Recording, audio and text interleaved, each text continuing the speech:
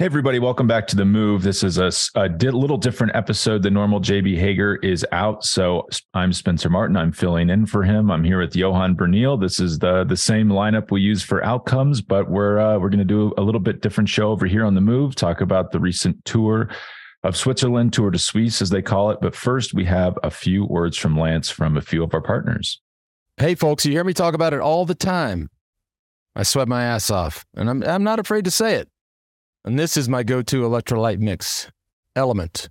1,000 milligrams of sodium, 200 milligrams of potassium, 60 milligrams of magnesium. No sugar, no gluten, no artificial ingredients, no BS. It is the real deal. And best of all, if you don't like it, give it to a friend. An Element will refund you. Special offer, free sample pack for our listeners. You can go in there, you can try out the different flavors, the ones you like the best, dial in your personal choices. This offer is available for new and returning customers. The offer is exclusively available through partners like THEMOVE. You won't find this offer publicly available. Head on over to drinklmnt.com/THEMOVE and get your free gift with purchase. Again, that's drinklmnt.com/THEMOVE. Let's talk about sleep. More specifically, let's talk about Helix Sleep. As you all know, so many of y'all listeners out there are pushing yourself hard, whether it's on the bike or on the running trail or in the pool or in the gym. And sleep is one. That's the best hack I've ever come up with. And fortunately, my entire life, I've been a good sleeper. But guess what? It's gotten a lot better because I only sleep on a Helix mattress. Here's a question for you. How long have you had your mattress? How has your sleep improved? Well, now we have an answer to it. With Helix, you go on their website, take a 2-minute sleep quiz, talk about your sleep, talk about the characteristics of what you like and what you don't like, what you'd like to improve, and voila, you have a totally custom mattress shipped directly to you. And by the way, don't forget the little ones. Helix Sleep has kids mattresses specifically designed for children 3 to 12 years old. Check this out as well. Parents Magazine just named it the best mattress winner for their little ones out there. And also Wired Magazine and GQ Magazine named Helix Sleep one of the best mattresses on the market. Helix Sleep is offering up to 20% off all mattress orders and 2 free pillows for our listeners. Go to helixsleep.com/THEMOVE. Again, that's helixsleep.com/THEMOVE. All right, everybody. Thanks for joining us. We just wanted to mention up top that we're talking about the Tour of Switzerland. It just wrapped up this Sunday. The big story from the race, though, is the death of 26-year-old Gino Mader, who died on stage 5 on the descent into the finish. Extremely unfortunate accident, obviously incredibly sad. There's a lot of good work you can find out there, kind of memorializing his life and talking about how good of a person he was. It's extremely unfortunate, but we just wanted to mention it up top. And then as we get into the episode, we probably won't mention it that much, but we wanted to acknowledge that it happened. Extremely unfortunate and sad. And we'll probably talk a bit at the end about, ways could this be mitigated in the future. F1, Formula One has had a lot of, problems with unsafe courses, and they've changed things in the past and things have gotten a little bit better. So I'm curious to get Johan's take on that. All right, Johan, I will go through the overall winner, Matheus Skelmoja. I know you're going to rip into me for this pronunciation. Yeah. So the 22-year-old on Trek, you may have mentioned him on the Up and Comer show. I feel like we've mentioned him in the offseason, either this offseason or the offseason before. He wins the overall. Juan Ayuso, 20-year-old on UAE, unbelievable ride here. Gets second, 9 seconds back. And then Remco Evenepoel, third, 45 seconds back. Pretty interesting GC battle there. I will just mention the stage winners, and then we'll let you kind of pick and choose from what you want to talk about there. We won't go through every stage in detail. Stefan Kung won the opening time trial, which feels like 5 years ago at this point. I had actually forgotten about that opening time trial when we sat down to do the show. Biniam Girmay wins stage 2 in a sprint. I'm really curious to get your thoughts on that. Matheus Skelmoza won stage 3. Felix Gall won stage 4. Juan Ayuso won stage 5. Stage 6 was canceled. Stage 7, Remco Evenepoel won. Kind of an interesting finale there. I'm curious to get your thoughts. And then Juan Ayuso won the final time trial yesterday, beating Remco Evenepoel. Really impressive ride there. Kind of speaks to how he's returned from his offseason injury and what he's potentially capable of in the future. But what are your big picture thoughts here? Like going all the way back to Kung on stage one. Mm-hmm. Well, Spencer, yeah, I mean, first of all, as you said in the beginning, I think it's a bit strange to talk about a race and analyze stages of a race where something so tragical has happened. We all know cycling is not it's not a non-dangerous sport. It's a risky sport. It is a dangerous sport, and things do happen. There's lots of crashes. If you ride in the mountains, obviously there's downhills. Things can happen. I personally think that because there's been a lot of debate. This or this could be different, or this could be different. I don't think anybody can be blamed. It's just a very unfortunate event, and if somebody dies in an accident like that, of course it's the whole cycling world who's super, super, super sad. And then you're in a stage race, and you have to keep going. That's lots. I mean, a few teams retired from the race, and then some riders individually retired from the race. I think teams basically left it up to the riders to decide what they wanted to do, because obviously it's one of them, and if it's Gino Mader, a lot of riders thought that it could be them also that day, right? So it's a bit strange, a bit weird to talk about the different stages, but it is the Tour of Switzerland. It is the last big race before the Tour de France, and I think that's also one of the reasons why a lot of riders stayed in the race. If this would have been any other race, I think the riders would have, half of the riders would have gone home, or maybe they would have canceled the race. Anyways, we'll come back on Gino Mader and his unfortunate accident, and what we can say about that a little bit later. That time trial, Stefan Kung winning.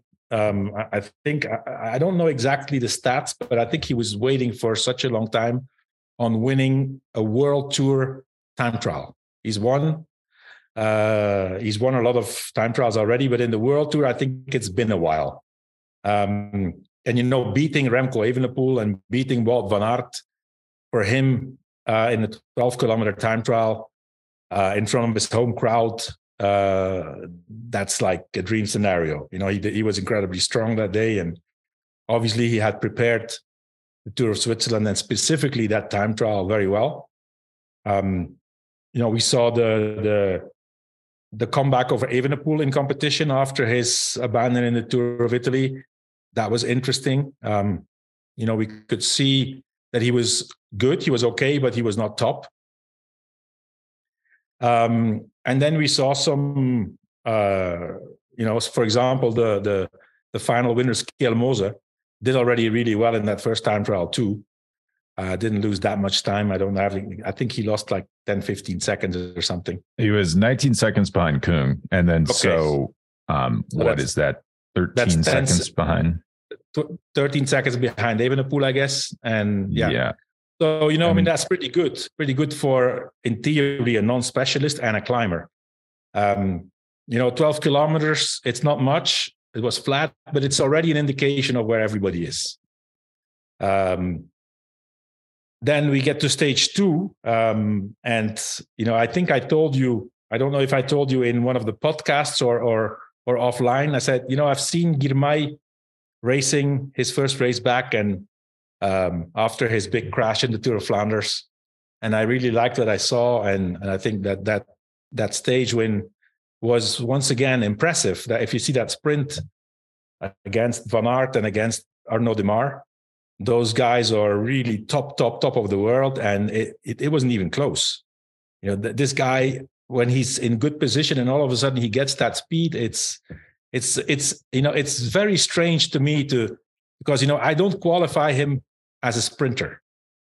He's more of a puncher. I mean, he's not built as a sprinter, far from. I mean, he's very skinny, and if you would put Van Aert's legs next to Girmay's legs, you would say, how the hell did he beat him in the last 200 meters?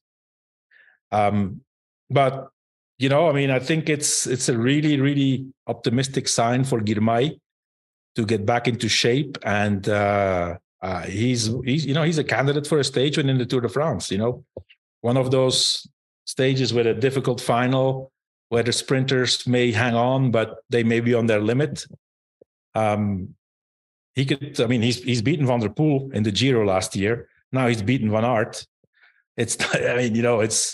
Those are the two best riders in the world, in those kind of punchy finishes. So Girmay is on track for a stage win in the Tour de France, in my opinion. Yeah, I think you said that on the Dauphiné pod last Sunday. And then the following Monday, so it must have been 24 hours later, he wins that stage. So I was saying, where is this guy? He's having a terrible year. And you called it. No, he looked fantastic. You say he's now beaten Van der Poel and Van Aert. Probably a faster straight line sprinter than those guys, which is a little mind blowing to think about, but he's not, as you say, he's not a sprinter, and he's beating Demar just in it was a drag race and he just roasted Demar. Yeah, it does. And he doesn't, the key thing is he doesn't need a ton of team support. Demar didn't get selected. Talk about things no one remembers anymore, but Demar wasn't selected for the Tour. A lot of Twitter chatter about that. You were getting in there, Johan. You were mixing it up with the kids on Twitter. But no, I think, I don't know if it was announced the day after his stage win, right? I think he won the stage. And then the day after, Matteo announced the team. I mean, didn't announce the team, but announced that Pinot was a late addition to the Tour de France roster, and that Demar would not be racing. And apparently, if I can believe what's been said, Demar's season was focused around the Tour de France. I have seen it announced a few months ago that Demar would join Gaudu in the Tour de France, and Gaudu not being happy about it.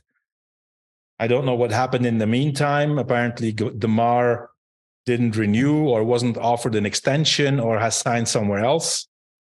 But if I look at Madio's decision, I think I can understand it. And I'm not a Marc Madio fan, far from. But if I look at the situation from a manager's point of view, and he needs to manage a team and he needs to manage his sponsors, I can completely understand why Pinot is selected for the Tour de France, because you have different ways of pleasing your sponsors, right? You can have good results, you can win stages, you can be on the podium, but the way Pinot was racing in the Giro, him wanting to go to the Tour de France, being his last year, the publicity that Groupama FDG is going to have with Pinot's presence, and if he's in somewhat decent form, is going to outweigh any stage win of Demar. It's going to be Pinot along the side of the road, people with banners. It's Pinot's farewell Tour de France. So I think from a publicity point of view, it makes a lot of sense. And I think that Gaudu and Pinot and Demar in one team, that's too much. So yeah, and it is a publicity slam dunk. I feel like what's been lost in this is Pinot's good. Like Pinot might be close to the best he's ever been. He gets fifth at that Giro, and like if we're being realistic, the level now in these Grand Tours is higher than when Pinot was like a budding star.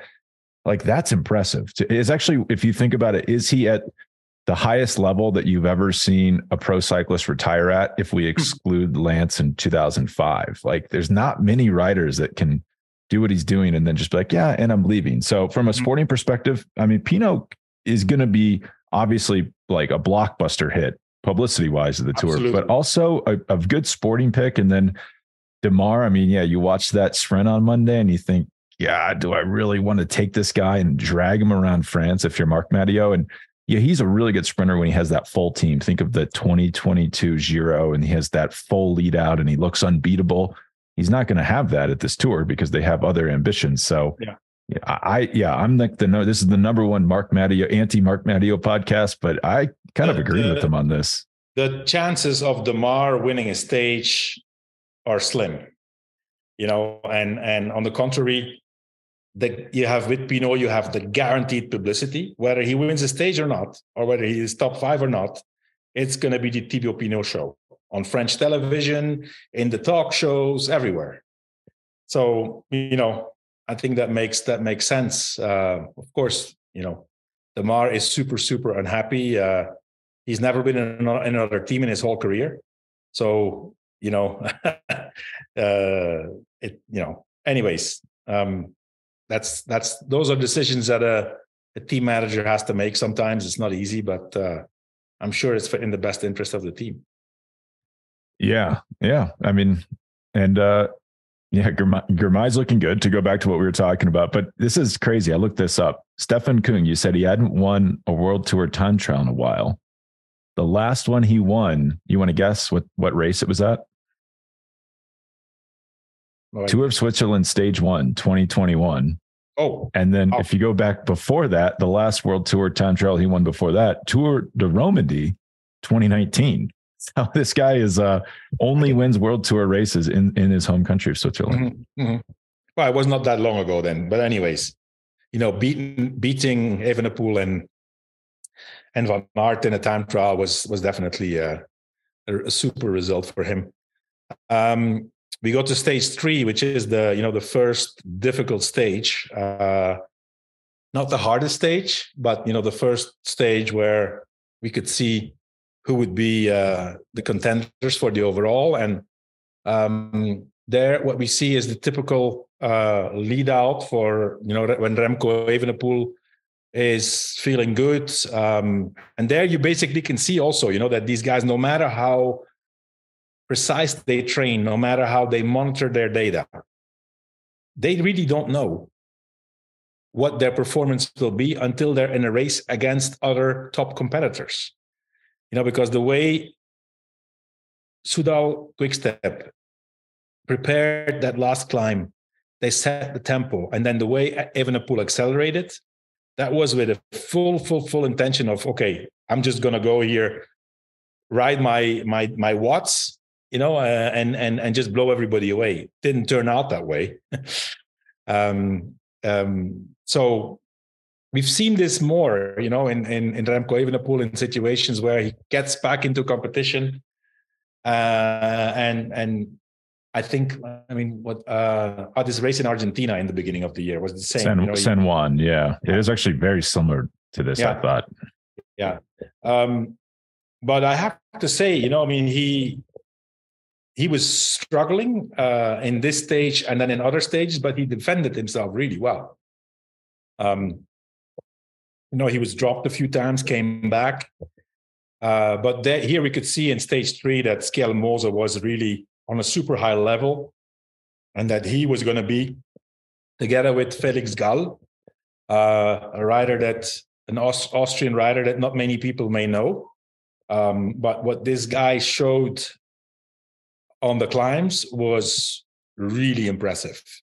Really impressive. That first stage and then the stage after, which he won, stage 4, his first professional victory, I guess. He hadn't won any race yet. And he's not a rider. I mean, that profile of rider, it is tough to win races because you kind of have to be alone. And as he's 25, gets his first pro win. I mean, at this point, it seems silly now. I was thinking, man, this guy's going to win the overall. I can't believe they're giving him this time. But obviously that didn't happen. But, you immediately knew something wasn't right because Remco attacks. And it's like, we have 2 Remcos. You have it's like binary. It's like either he's world destroying and he attacks and you think, oh my God, no one will ever be able to hold this man's wheel, or he attacks and it's like a dribbler to the mound or something. It just kind of, Schelmoze and Gall were right on his wheel. He didn't look as explosive. I think I'm remembering this correctly. Correct me if I'm wrong.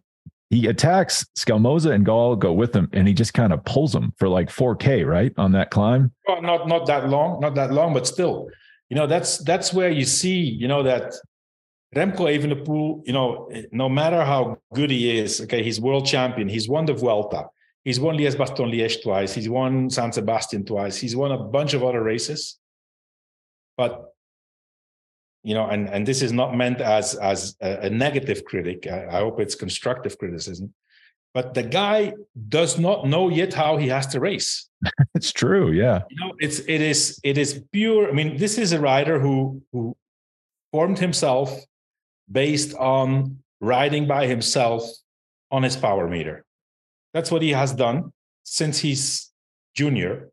I remember when he started racing, he did a few races and then he started to be alone in the front.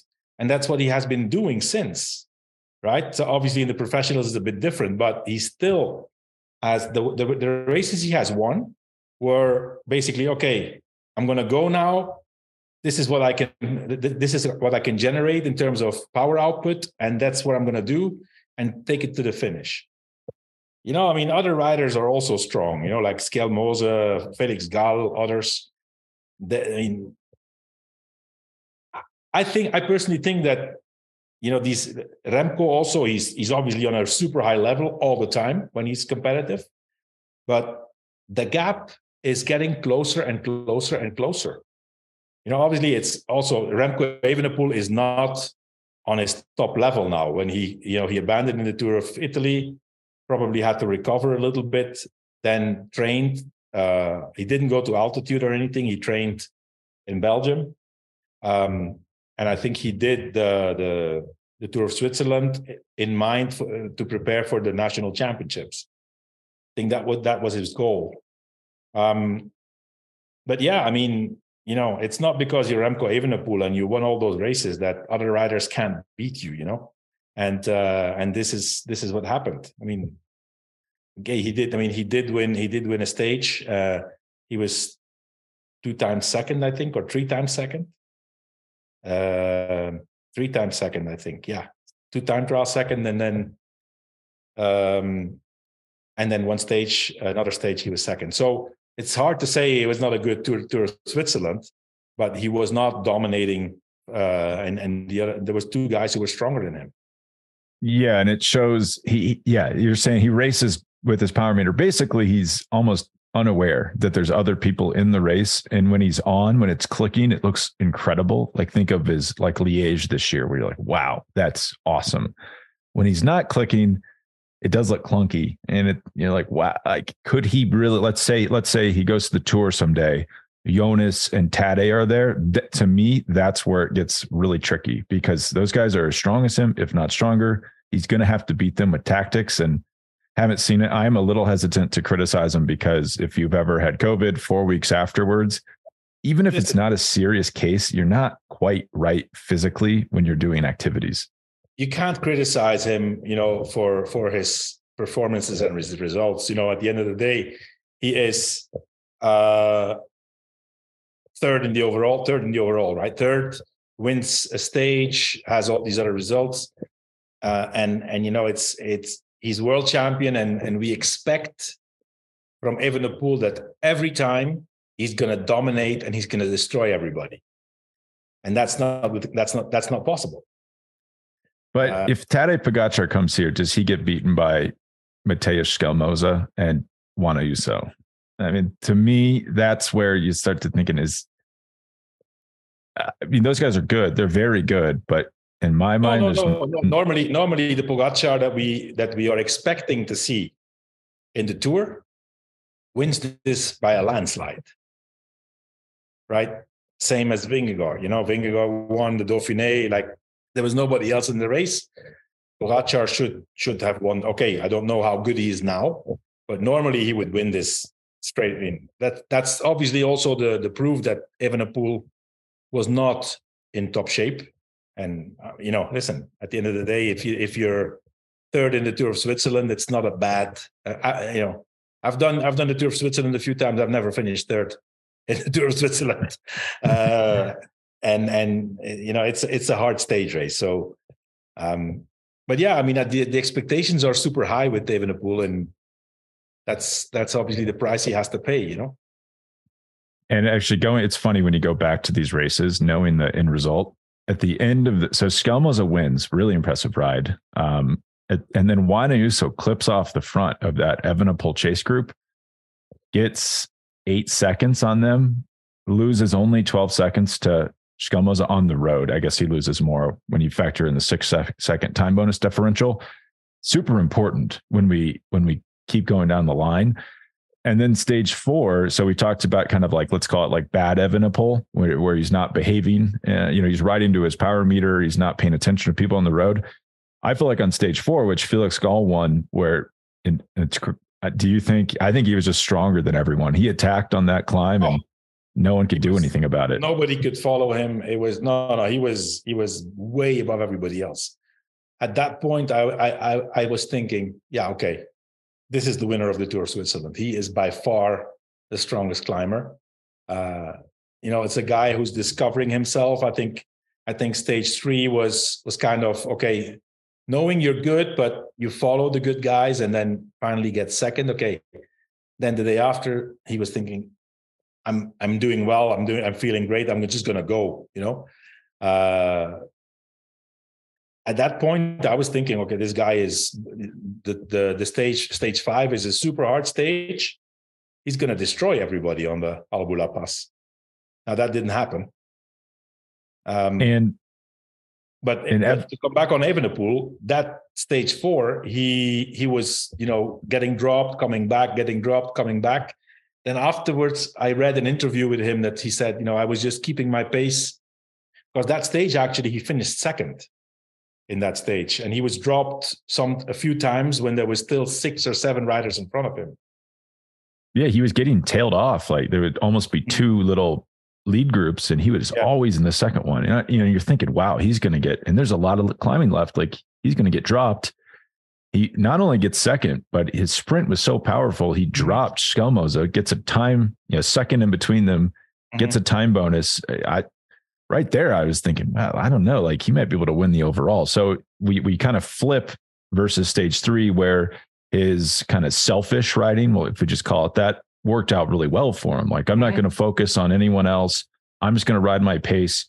I thought it was kind of a beautiful piece of pacemaking, because he could have gotten in trouble. You look at Juan Ayuso, who at this point I'm thinking, I don't know if we're going to see the Ayuso we saw last year. He finishes 14th on the stage behind Magnus Sheffield, who really wasn't even supposed to be riding for the GC, the young American Ineos. He's a minute 51 seconds back on Gall, 49 seconds back on Evenepoel on the stage, and you're thinking, God, Ayuso is not looking good. So at this point, I was swung back to being impressed by Evenepoel. Thought he had set himself up to be in contention for the win.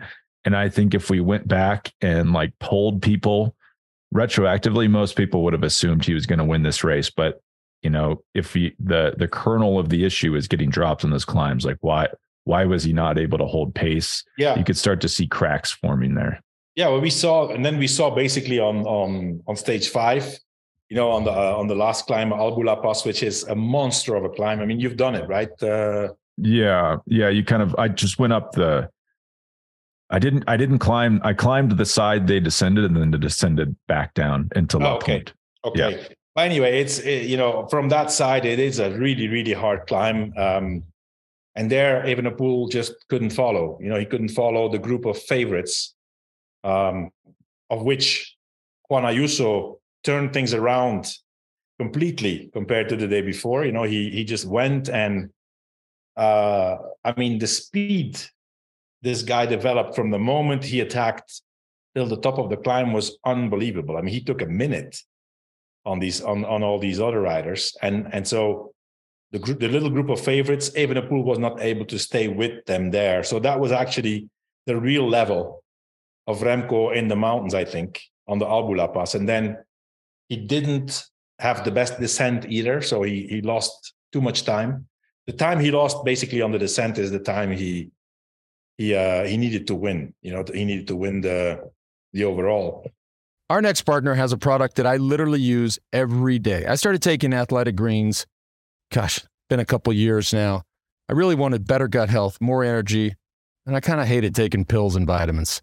I wanted a supplement that actually tastes great. So what is this stuff? 75 high-quality vitamins, minerals, whole food source superfoods, probiotics, and adaptogens to help you start your day off just right, all for less than $3 a day. It's really about taking control of your health. Right now, it's time to reclaim your health and arm your immune system with convenient, daily nutrition. Let's make it easy. Athletic Greens is going to give you a free 1-year supply of immune-supporting vitamin D and 5 free travel packs with your first purchase. All you got to do is head to athleticgreens.com/themove. Again, that's athleticgreens.com/themove. Let's talk about HVMN. All right, we're talking about the company that has really perfected this idea of ketones and ketone esters. This has also become a part of our daily protocol. Not just myself and George, but our friend JB Hager. He was laying around, thought he had COVID brain. HVMN and ketone IQ snapped him right out of it. We often hear that fasting and exercise are good for the brain. There's so many other ways to do it. By the way, the ketone IQ has the ability to cross the blood-brain barrier, which is pretty unique, and also used by the special forces, not just here in the United States, but around the world. And as well, as we talk about all the time, 60% of reportedly, and upwards of 60% of the peloton is using the ketone IQ from HVMN. Head on over to hvmn.com. Use the promo code THEMOVE at checkout. That saves you 20%. Again, that's hvmn.com, and the promo code is THEMOVE. But yeah, I mean, what a performance of Juan Ayuso on the Albula Pass, going away from all the favorites, then catching those two guys, passing them, and going like a bullet downhill and winning the stage in La Punt. Amazing performance, brings him really back into contention to be one of the guys to win the overall. But, unfortunately, that stage, we have this disastrous crash of Magnus Sheffield and Gino Mader in the descent of the Albula Pass. Must be, very unfortunate because, as we said in the pre-show, Spencer, there's so many downhills in races and so many occasions where you can crash and where you crash actually, and nothing happens. It's just a really, really bad luck. I don't exactly know what caused this terrible outcome. I heard there was like a concrete block or something that Gino Mader hit. But cycling is dangerous, unfortunately. And I don't really. There's been a debate about can we avoid this? Can we change things? Personally, I don't think that anything can be changed in terms of course. There's mountains. Obviously, if you go up, you have to go down. Certain people have said, don't put the finish at the bottom of a downhill. I can somewhat agree with that.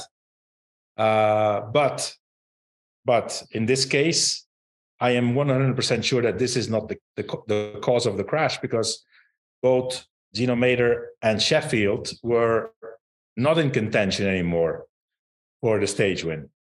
Neither were they trying to come back, at least not Gino Mader, because I think Gino Mader was actually in a breakaway, if I'm not mistaken. And he was he was dropped, and it didn't really make any sense for them to take huge risks in the downhill, because they were neither playing for the stage win, neither were they playing for the overall. Just very unfortunate circumstances, and in the wrong place at the wrong moment. I don't really know what could be changed, and I don't think the organizers are to blame. This, we were talking about it before, Spencer. I've done the Tour of Switzerland a few times. I've done this stage twice.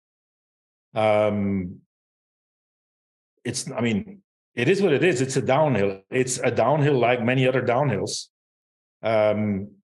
Of course, I was also not in contention anymore for the stage, so I wouldn't have taken any risks. But I don't. It doesn't stick in my head as some place where it was really super, super dangerous. And then I went through. I remember in 2010 we did the Tour of Switzerland with Radio Shack, and Lance's last year that he did the Tour de France, and he actually finished second in the Tour of Switzerland in 2010. We did this exact stage. Lance finished 5th in the stage, up the Albula Pass, down and finish in La Punt. I haven't spoken to him, but if I would ask him, I am almost sure, first of all, that he doesn't remember. He doesn't remember anything. But for sure that he doesn't remember this downhill as being dangerous. Otherwise things like that stick in your head, like, that stage, that's really, unjustified. It's not normal that they do a stage finish there. So, obviously things have changed, right? There's a lot more riders who are on a higher level, and you can see it everywhere. You can see it in bunch sprints. You can see it in stages where it's a punchy finish. There's always a lot of riders contesting the victory. But I think it's just a very unfortunate accumulation of circumstances, and we'll never know.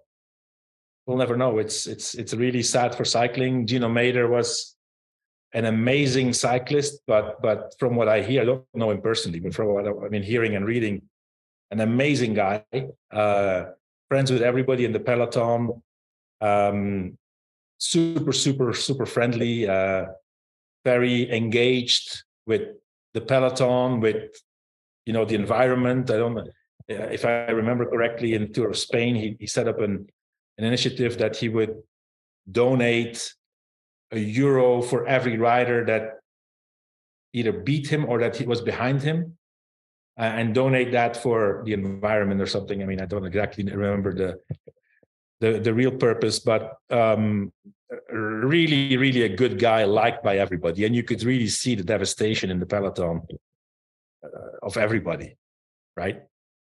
Yeah, no, it's super unfortunate. Yeah, great guy. I'm now remembering this Vuelta a España issue, or he had this pledge going, where it was climate initiative. That's actually where I first found out about him as a rider. I was like, well, that's kind of interesting that someone would do that. Like, obviously you don't have to do that. Seems like a lot of work. So I was impressed, and then became a very good rider very quickly. I've seen him, was it 2019, 2018. I think 2018. I've seen him win he won 2 stages in the Tour de l'Avenir, one of which was the last stage on the Col du Glandon. And he finished 3rd in the overall of Tour de l'Avenir, and 2nd was Thymen Arensman, and 1st was Tadej Pogačar. Tour de l'Avenir 2018. So from there on, he was top of the world in the under 23 already. Yeah, and he is almost so. It's like in cycling, if you're seen as intelligent or personable, it almost hurts your stock as a rider. Mm-hmm. And so I think he was seen as, like a thinker, a nice guy first. Yeah. And it almost overshadowed how good he was. Just a huge talent, but obviously being a good person is more important than that. Mm-hmm. Extremely unfortunate. As you say, I don't know if you went out and did that descent, your thought would be, wow, this would not be good if I crashed, but that is often the case with descents, and usually nothing happens. I mean, we saw Magnus Sheffield crash, almost identical crash, landed in the same spot, and he has a concussion, was in the hospital for 3 days. Really unfortunate, but he's lucky to be alive. And that is normally what happens there. You actually see riders go off the road. We saw the next day at Tour Slovenia, Filip Ozana was going into a hairpin. I just don't think he saw the hairpin coming. He went straight off the road, and it could have been as bad. I mean, he went right into a hillside. It was a turn. They did. I followed the Tour of Slovenia a bit because my nephew was racing there, and so they did that climb twice. And the lap before, there was already the guy who won the stage, this Colombian guy Peña, crashed in the same turn, together with another guy. So, he was lucky that, first of all, it was not a deep ravine, and then secondly, it was grass, right? Yeah. But you would have thought, Zana, they already passed there. He saw the crash of his teammate the lap before, and he is on his way to winning the stage and crashes. So this was it was like 15K to go or something, I guess. Yeah. Yeah. It was really it's actually one of the more bizarre things I've ever seen. 15K to go. He's chasing his bike because his bike was like running away from him down the hill. Then he's running back up the hill, gets back on the bike and rejoins the group. I mean, he was really, I guess that just shows why he crashes off the road. Could have been bad. And then he was descending fast after that. So it's just, guys are going so fast on these descents that obviously it's not that safe. Like if you were just really worried about your health, you wouldn't do that. Listen, Spencer, you see speeds of 105, 110, 115 kilometers per hour, on skinny tires in Lycra. If something happens, it's, you can say, okay, let's try to do something about clothing, protective clothing. Well, that's not going to work. You have to go up climbs in the heat. Everything you're wearing is too much when you're, when it's so hot and you have to go up the mountains. One thing that I've been thinking, it may be an unpopular opinion amongst the actual cyclists, but I've been thinking about the narrow handlebars. They have they're riding more and more narrow handlebars. I've heard that some riders are on handlebars of 36 centimeters center to center of the handlebar, which, before, I remember when I was racing, it was 42 was normal. Certain wide guys had 44. 30, then 40 was super, super narrow. Now they're on 36. And on top of that, they have their brake levers tilted in. Yeah. Yeah. All focused on aerodynamics, right? It makes a lot of sense. Also, one of the explanations why they go faster and faster. On the average speeds are fast. And I think it's only normal to look for speed,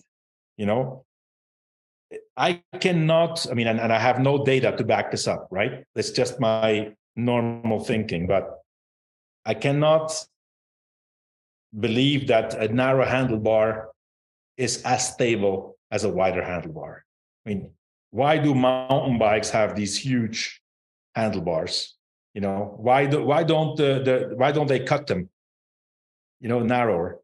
It is for a reason. So 36 handlebars, I don't know.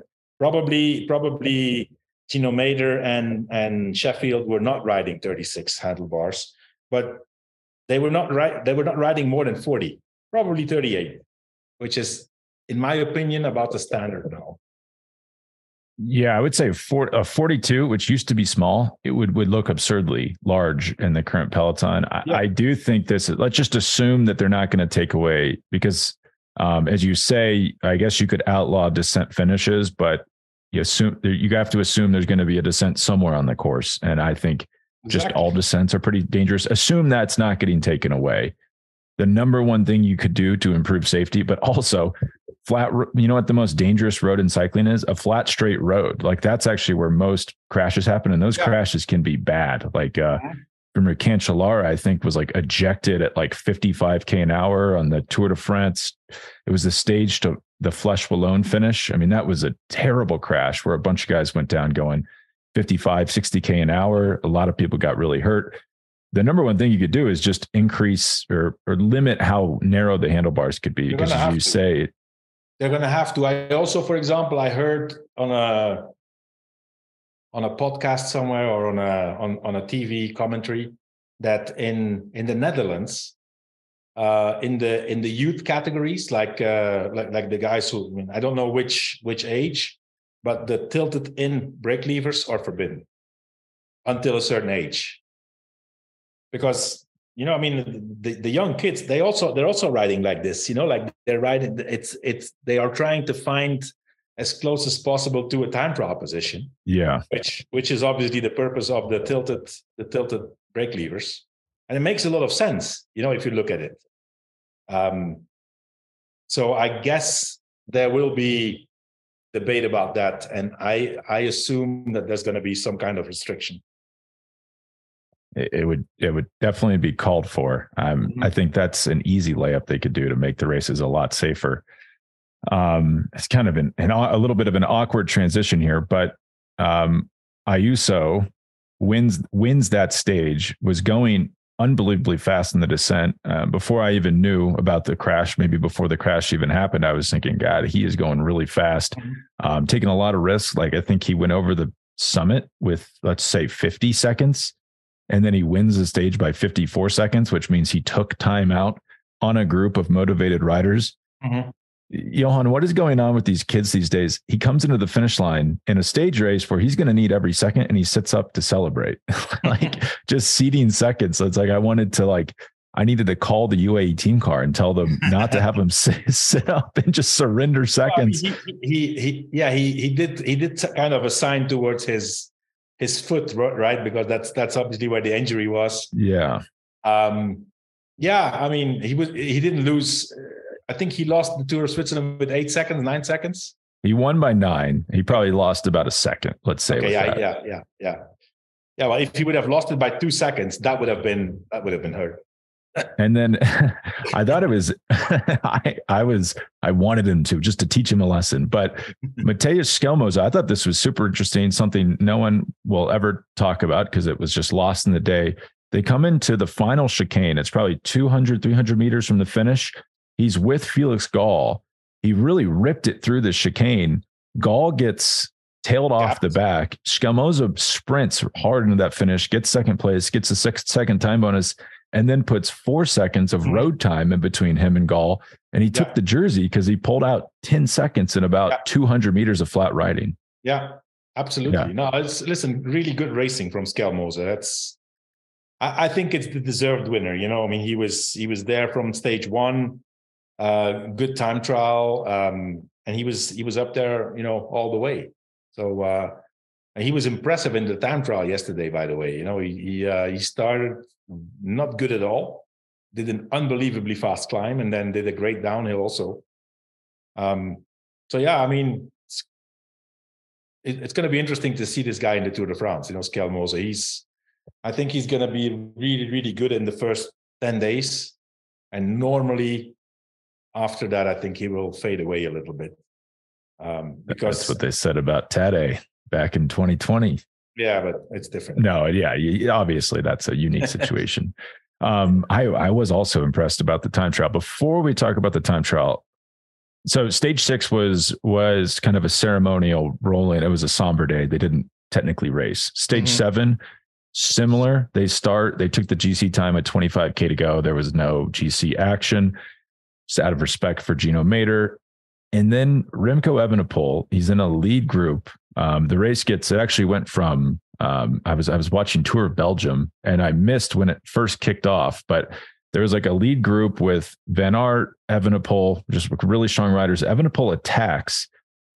What do you think happened there? Where they just could not mount a challenge there and he gets away solo? It kind of looked like we were going back to Liège at Evenepoel there. Oh, I think there's different things. First of all, I was surprised to see Evenepoel push it so hard on that climb with the knowledge that the time trial was the day after. Yes. Yeah. He was basically still in the game to win the Tour of Switzerland. So he absolutely wanted to win that stage in honor of Gino Mater. Being the world champion, he did a great attack. For him to be in that group, it took a big effort because I did see where they went, and he came from pretty far back. And it was a teammate of Van Aert who was putting the tempo, and you could see, there was like 15 guys left or 20 guys left. Nobody was in the mood to race. Everybody knew that there was no time, and they just wanted to get through it. Now, Evenepoel wanted to win this stage in honor of Gino Mater. So he managed to get up there, and then on the top of the climb, he went. Nobody had an answer. It was on. I think it was it was always going to be either Van Aert or Evenepoel who's going to win who was going to win this stage, I think. But yeah, I mean, he went, and there was this Jayco rider with him for like 3 seconds, and then Evenepoel just went into his arrow bullet position, and the guy just couldn't follow on the flats, and he just rode to the finish. I think it was also, in my opinion, a bit of I'm not going to say a consensus, but kind of a statement and a nice thing from the peloton that the world champion wins this stage and dedicates it to their colleague. In my opinion, there was a bit of that element involved. That's kind of the feeling I got. And I guess it's convenient too, because if Wout van Aert is in a group, it's a lot easier to kind of do that versus, I mean, what are you realistically, you're going to pull him to the finish line? Like, no one really wants to sprint against him. So yeah, if you're in that group, I also would have said, well, let's just let Remco go. You guys can pull if you want. I'm not going to do anything. Yeah. And do you think, I mean, it was a really impressive win. Time trials the next day. It looked odd to me because I'm thinking, well, he's basically throwing away his chance of the overall here because he's burning himself out when the GC guys were going so easy back. Because they he had to go fast for whatever it was, 15 kilometers left. Yeah, it was not an insignificant amount of time. Yeah. Time trial happens. He finishes second, 8 seconds behind Juan Ayuso, who an amazing time trial. Mm-hmm. Like, I actually don't. It's shocking to look at Ayuso. Ayuso loses this race, by the way, in the first time trial. He finishes 25 seconds behind the winner. So that is 6 seconds behind Schelmoza. That's almost the entire winning margin right there. He looked like a different rider in the second half of this race. The first half, I was thinking, the foot injury, he's not recovered. He didn't have a good off season of training. He's just going to have a sophomore slump. And then that time trial win was really impressive. To even, Evenepoel was tired from the day before. Mm-hmm. An 8-second margin is impressive. Maybe let's say Evenepoel sits in the day before. What do you think that saves him? 10 seconds, about maybe. You could argue, if he takes it easy, he could have won the time trial. Remco looked good in the first part, really good. He did not look good at all to me on the climb. It was, I think his style was deceiving because he still went up pretty fast, but didn't look like the Remco with the power on the pedals. He had to manage his effort. It was a hard climb. And he himself said that, he was expecting to go faster on the climb and that he just did whatever he could, but it didn't go like he wanted. Now, is that due to the effort the day before compared to his rivals? There's something there, there's something there, but listen, he won the stage the day before, is second in the time trial and finished third in the overall. It's not a bad thing, to go home with. Yeah, I actually thought he looked a little off the pace on the stage 1 time trial climbs, just not the same power. I kind of thought it was looking back, a good idea to win stage 7. He still had a chance to win stage 8, but realistically, he finishes 45 seconds back in the GC. Was he going to pull that back if he didn't attack on stage 7? Probably not. No. So he gets a stage win, gets a few runners up, podium for the GC. I'd say obviously not the best he could have done, but pretty good race for Evenepoel, especially coming off COVID, which can really. Same as I said before, whenever Evenepoel shows up, we all expect him to win and to win dominantly. He has to win the mountain stages and he has to win the time trial. So, it's not easy to be, such a prestige rider, being the world champion and then on top of that, he's not, in terms of race tactics, he's not there. He's not world champion there. Definitely not. Yeah. I mean, we'll see how that, I think he just needs to, I think one tour against Tadej and Jonas will have him re-examining his tactics. I think that could be helpful for him. Do we want to talk about Juan Ayuso for a second? 20 years old, gets second here, 9 seconds back. Schelmoza, obviously amazing. I feel like we've said enough about him though. Ayuso, what What's the future here? I saw someone on. This guy's the real deal. I mean, he's coming since many years, knocking on the door, was super dominant already in juniors. Then he did 1 year in under 23. Won everything, won the baby Giro. No, it was not, second guy was not even close. Then turns professional, and in his first year is finishes third in the Tour of Spain. As a 19-year-old, right? Yeah, as a 19-year-old. That is unbelievable. And then, gets off. He has this injury, he starts training again in January, gets an injury. At the beginning, they couldn't really point out what it was. So it took a while. And he reappears for the first time in the Tour of Romandy, which is end of April, right? End of April. One stage he finished second or third, and then he wins the time trial. Yeah, he won the time trial in Tour of Romandy. In his first appearance back into competition after 6 months without racing. The guy's, he's 20 years old, but he is as mature as you can. I mean, the guy's physically is super, super fit, super mature already, knows how to race. If you listen to interviews of him, this is not a 19, 20-year-old guy. This is a guy who's been in cycling forever. The way he talks, his English is, unbelievable. He lived in the United States for a while. So the guy's the real deal. Obviously he is in UAE, so together with Pogačar, but the guy's a racer, and if you can do this, what he did in these two races now, winning the time trial in your first race back, and then finish second in the Tour of Switzerland, winning the time trial. What's next? His big goal is the Tour of Spain this year. So finished third last year.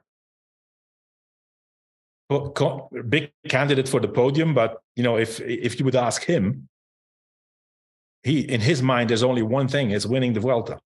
I'm sure.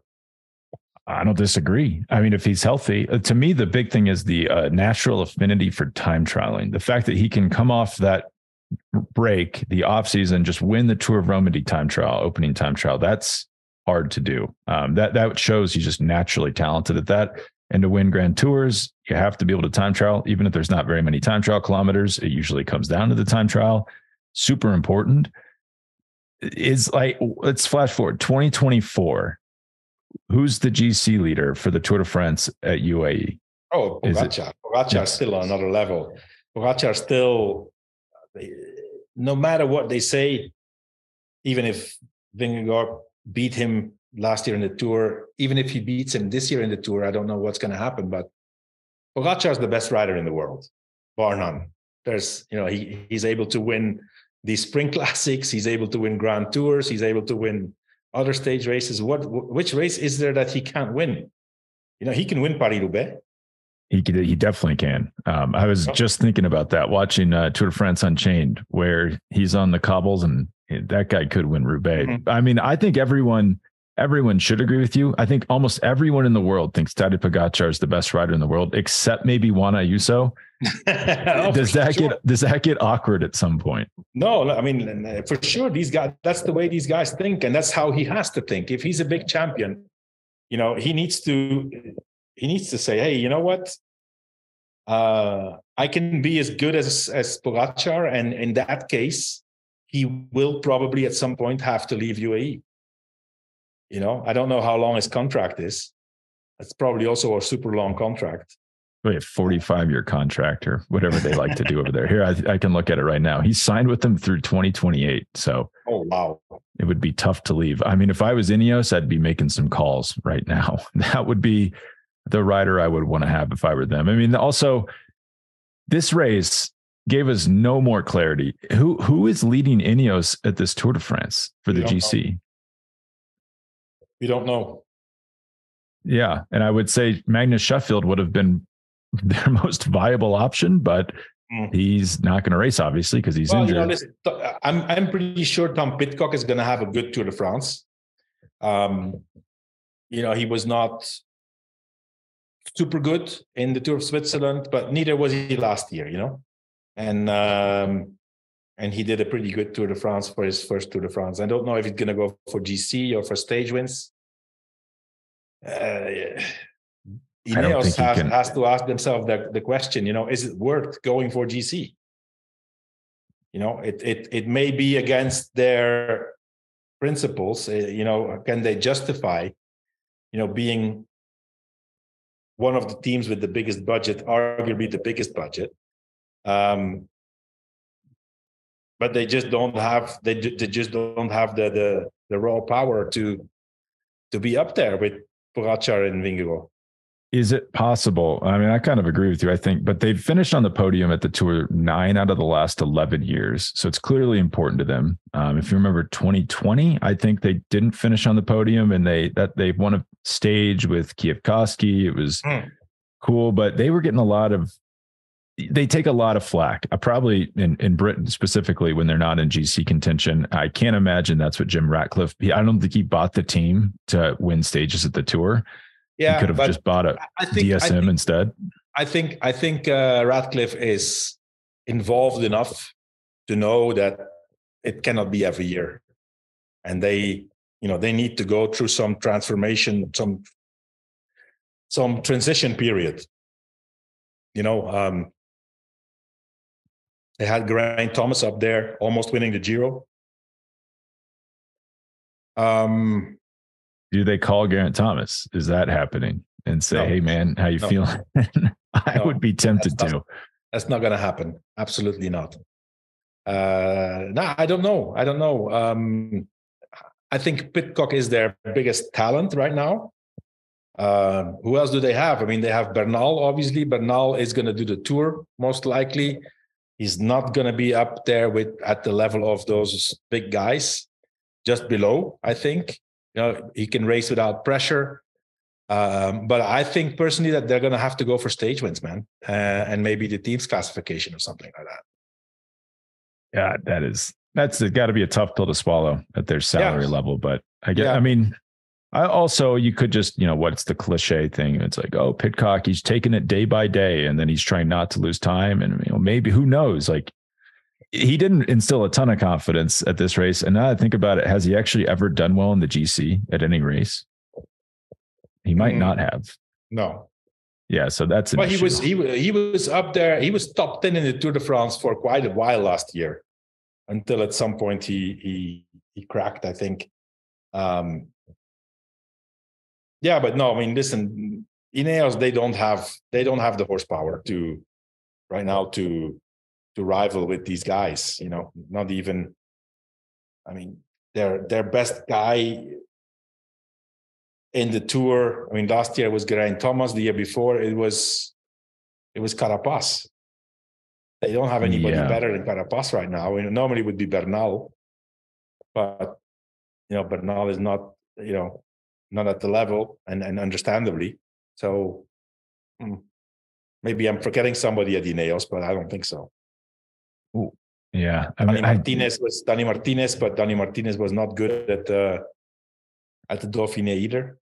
So I could talk about Ineos all day, but we should probably move off them at some point. But just my one last thing is, why did they send Thomas and Gegenhardt to the Giro? Like, aren't those their two best GC riders? And then Gegenhardt looked amazing, crashed, unfortunately. He's going to be out for a little bit. Should he have not just been going to the Tour de France to lead the team there? I think it was a smart move, man. I mean, Thomas and Gegenhardt, if they go to the Tour, they would still not have beaten Pogačar and Vingegaard. Gegenhardt in that, I feel like Gegenhardt in that fitness, same thing with Thomas, maybe could have finished third though. And then they had a shot at winning the Giro, and a very realistic shot. Did they need both of them though? Could they just have sent Thomas by himself to the Giro? Gegenhardt, maybe they just didn't. Maybe they thought Gegenhardt at the time, maybe they didn't think he was their second best GC rider, and they would have someone else Like, what do you think the initial plan was for the Gegenhardt Tour? was their best before the Giro. Gegenhardt was their best GC rider. He won Tour of the Alps dominantly, and he was a lot better than Geraint Thomas 3 weeks before the Giro. But if you go back to, let's say they're sitting down in November planning out the year, who are they envisioning leading them at the Tour de France? Like, what do you think the thought was there? I think Bernal.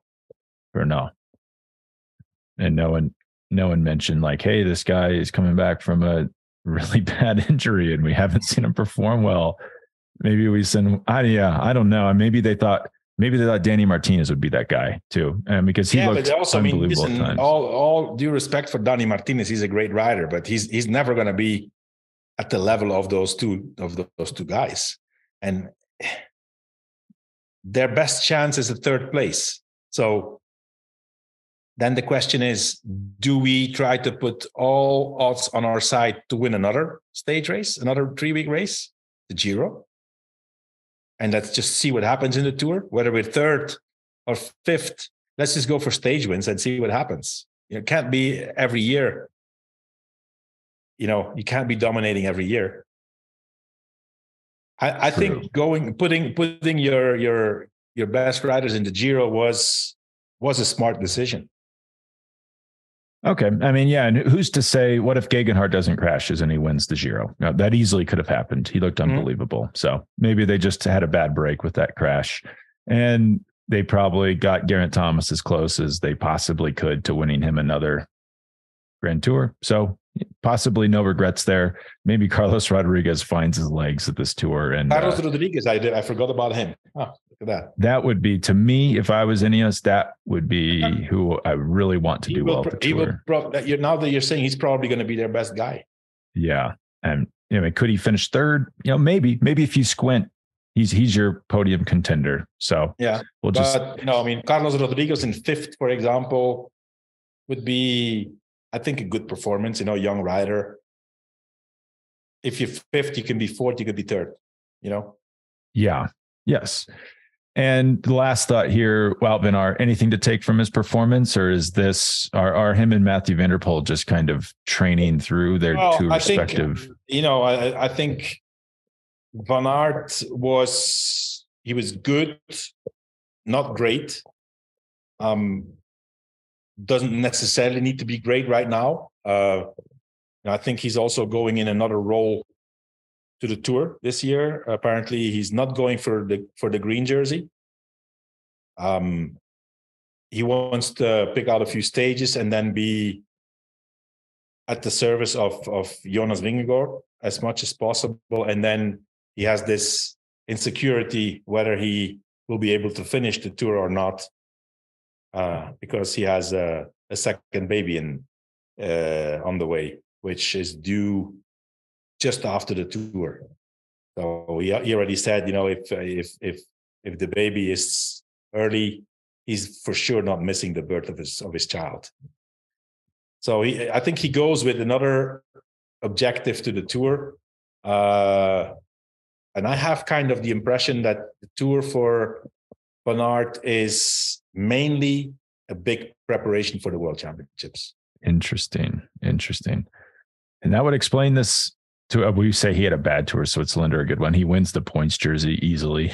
So I guess it wasn't terrible, but he did, to me, look like a man. I thought Van Aert or Van der Poel in some of the same ways at Tour of Belgium, even though he won it, they kind of look like guys who are just training a ton right now. Mm-hmm. Like neither of them have the pop that they normally have, but I'm also out of the business of like 2 weeks before a major race being like, they don't look that good. I think Van der Poel has the pop. Well, he attacked that. He was an impressive attack. They were putting time into him in a way that I've never seen, like a really, really, really peak Van der Poel. Yeah, but be brought back. That was only because every time it was uphill, he took time again. Yeah. And there was some quality there behind him. Like the track team was super, super impressive. The Uno X team was impressive. Soudal, Quick Step, they had some good guys. So I think Van der Poel, it's hard to compare the Tour of Belgium, of course, with the Tour of Switzerland, right? But I think Van der Poel is ready as he can be for the Tour de France. Van Aert, on the other hand, I mean, he's good. He'll be ready too. Well, their jobs are totally different, right? Van Aert probably is thinking he's going to have to be available in the mountains. I think in the mountains, really Van der Poel is going to be to win stages, and then he's a lead out man for Philipsen, which good luck for Philipsen. That's nice. A nice guy to have leading you out in those sprints. So I guess they do have quite different aspirations at this tour. Yeah. Yeah, but Van der Poel, Philipsen is also impressive. Super fast. I thought Fabio Jakobsen looked pretty good. It was like maybe the best I've seen him in a while. Yeah, he's also good. He's also really good. And then Groenewegen wins 2 stages in Slovenia. It's not the same field, but still, it's the sprint stages are going to be interesting again. Yeah, they are. Yeah, they're going to be really intense. Well, do you have anything else, Johan, before we let people go? That's it for me. I'm already a little bit late because I have to do the Spanish version of this show now. Oh my God.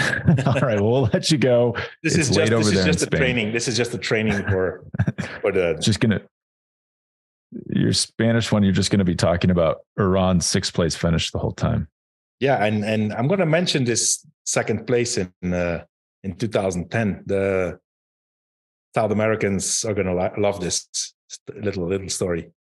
Yeah. 2nd place in the stage to La Punt. And then 7th in the GC.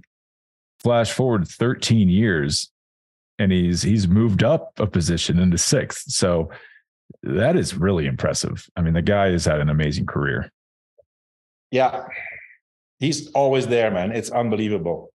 Let's not forget, that he just got thrown in the Tour of Switzerland. This was not on his plan. He quit. He had to go home in the Giro with COVID. Also. Yes, I forgot about that. Same as Evenepoel, same day. Yeah. He's probably the best. If the World Championships were held on a random day during the year and you didn't know until the morning of, and they just called you and said World Championships are today, he would probably win it every year. He's always ready. Yeah, he's incredible. He's always ready. All right, well, thanks, Johan, and thank you everyone for listening. We'll be back with our full crew for the tours. So don't worry about that. You're not just stuck with Johan and I. All right. Thanks, Spencer. Speak All soon. right. Yeah. Thank you. Bye. Exciting news. We have a new sponsor of our show today, Caldera Lab. Say goodbye to the generic face wash on your counter because Caldera Lab is here to save the day when it comes to your skin. Backed by a leading clinical trial where 9 out of 10 men experienced healthier and visibly improved skin. They created a high-performance men's skincare product line by combining pharmaceutical-grade science along with nature's purest and most potent ingredients. You can start with the regime that includes the clean slate, the base layer, and the good. As you know, and as you age, you start to see more fine lines. I sort of wish mine were still fine lines. They're not fine anymore. But anyways, also totally committed to transparency, sustainability, and excellence. Today, we have an exclusive offer for our audience so you can try for yourself why so many men trust Caldera Lab for their skincare needs. Get 20% off. All you got to do is head to calderalab.com/themove. Again, that's calderalab.com/themove.